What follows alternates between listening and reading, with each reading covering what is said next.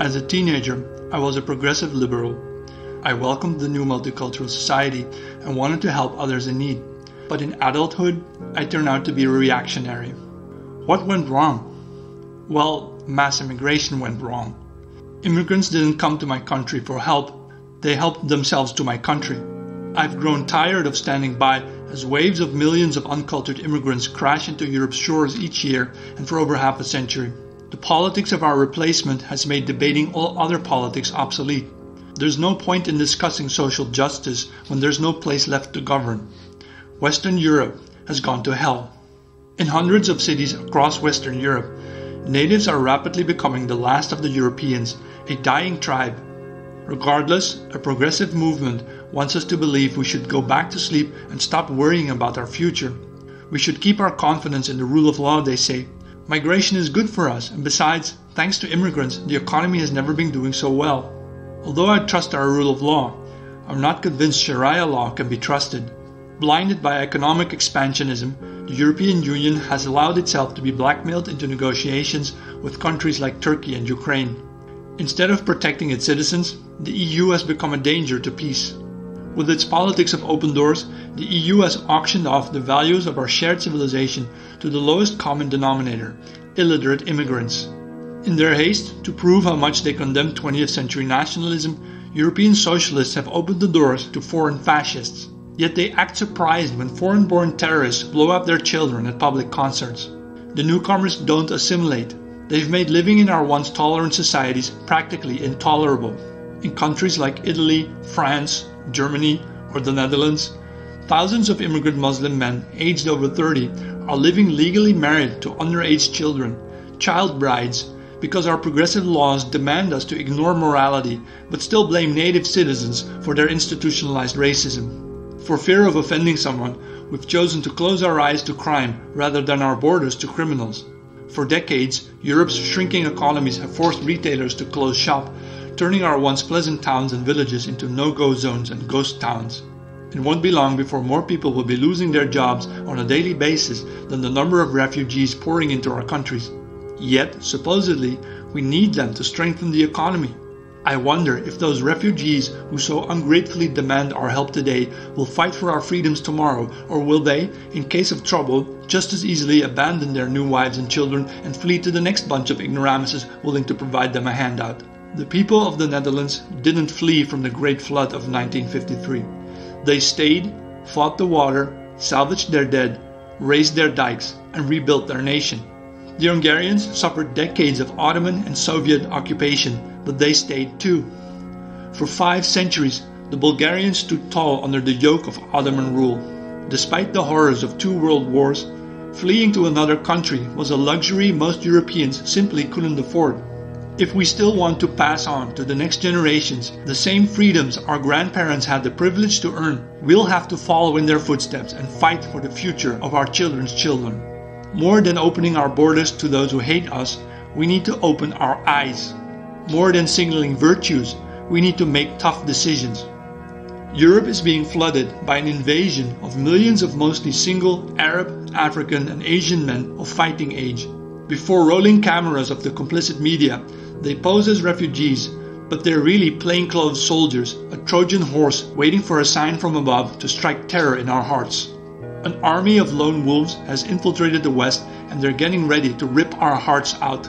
It's time for people of European descent to ask themselves whether we too are planning to flee when catastrophe hits, or whether we declare ourselves willing to defend what our European forefathers once built up with their bare hands. It is this point in history we've arrived at, whether we still care to have a future, whether we still know what we stand for, or whether we'll turn our backs on our civilization and accept that unelected bureaucrats living in their ivory towers will forever dictate what's best for us. Bureaucrats want us to believe our only option is to choose between left or right, turn left and drown ourselves in a sea of diversity, or turn right straight back to the 1930s. But they lie. The choices available to us have nothing to do with turning left or right, but with going backward or forward, with fleeing from barbarism or fighting for civilization. This isn't about nationalism versus socialism. It's about life or death, about accepting our extinction versus raising new progeny. Despite their best intentions, Despite their philanthropic motives, progressive liberals are running backward for fear of facing the responsibilities that lie ahead of them.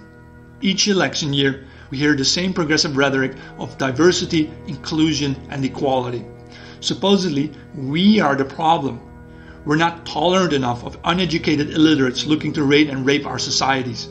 Supposedly, our intolerance has radicalized the newcomers to the point of spontaneous combustion, a line of reasoning happily embraced by the disturbed souls who use it to justify plowing trucks through shopping streets. Liberals say the problems we face in our societies aren't being caused by the lack of social skills among the millions of primitive invaders, but by the unwillingness of so-called privileged white people to assimilate themselves into immigrant cultures. While Central African women are producing, on average, 6 children before age 30, I guess it must be a privilege for the single child of a white woman in her 30s to have been born at all. Moreover, we'll have to accept that our governments will relinquish our rights to self-determination in the name of progress. We need more EU, they keep saying. That sounds fairly innocent, but if you look closer at what they really mean by that, you'll notice we really have returned to the dreaded 1930s.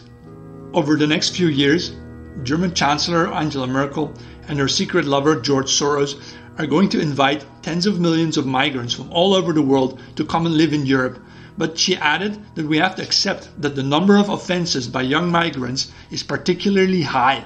Mass sexual harassment of European women, as we call it, or taharush as they call it, as seen in Cologne, Rotherham and many other cities throughout Europe, was no accident but policy. Globalists reason that if European women won't give birth to the children of immigrant men willingly, mass rapes will make sure they do. To stop people from finding out about Europe's violation, Vice President of the European Commission, Frans Timmermans, wants to censor the entire internet, admitting that the EU has already met with Google, Facebook, Twitter and Microsoft. Then recall what the President of the European Commission, Jean-Claude Juncker, once said about his strategy.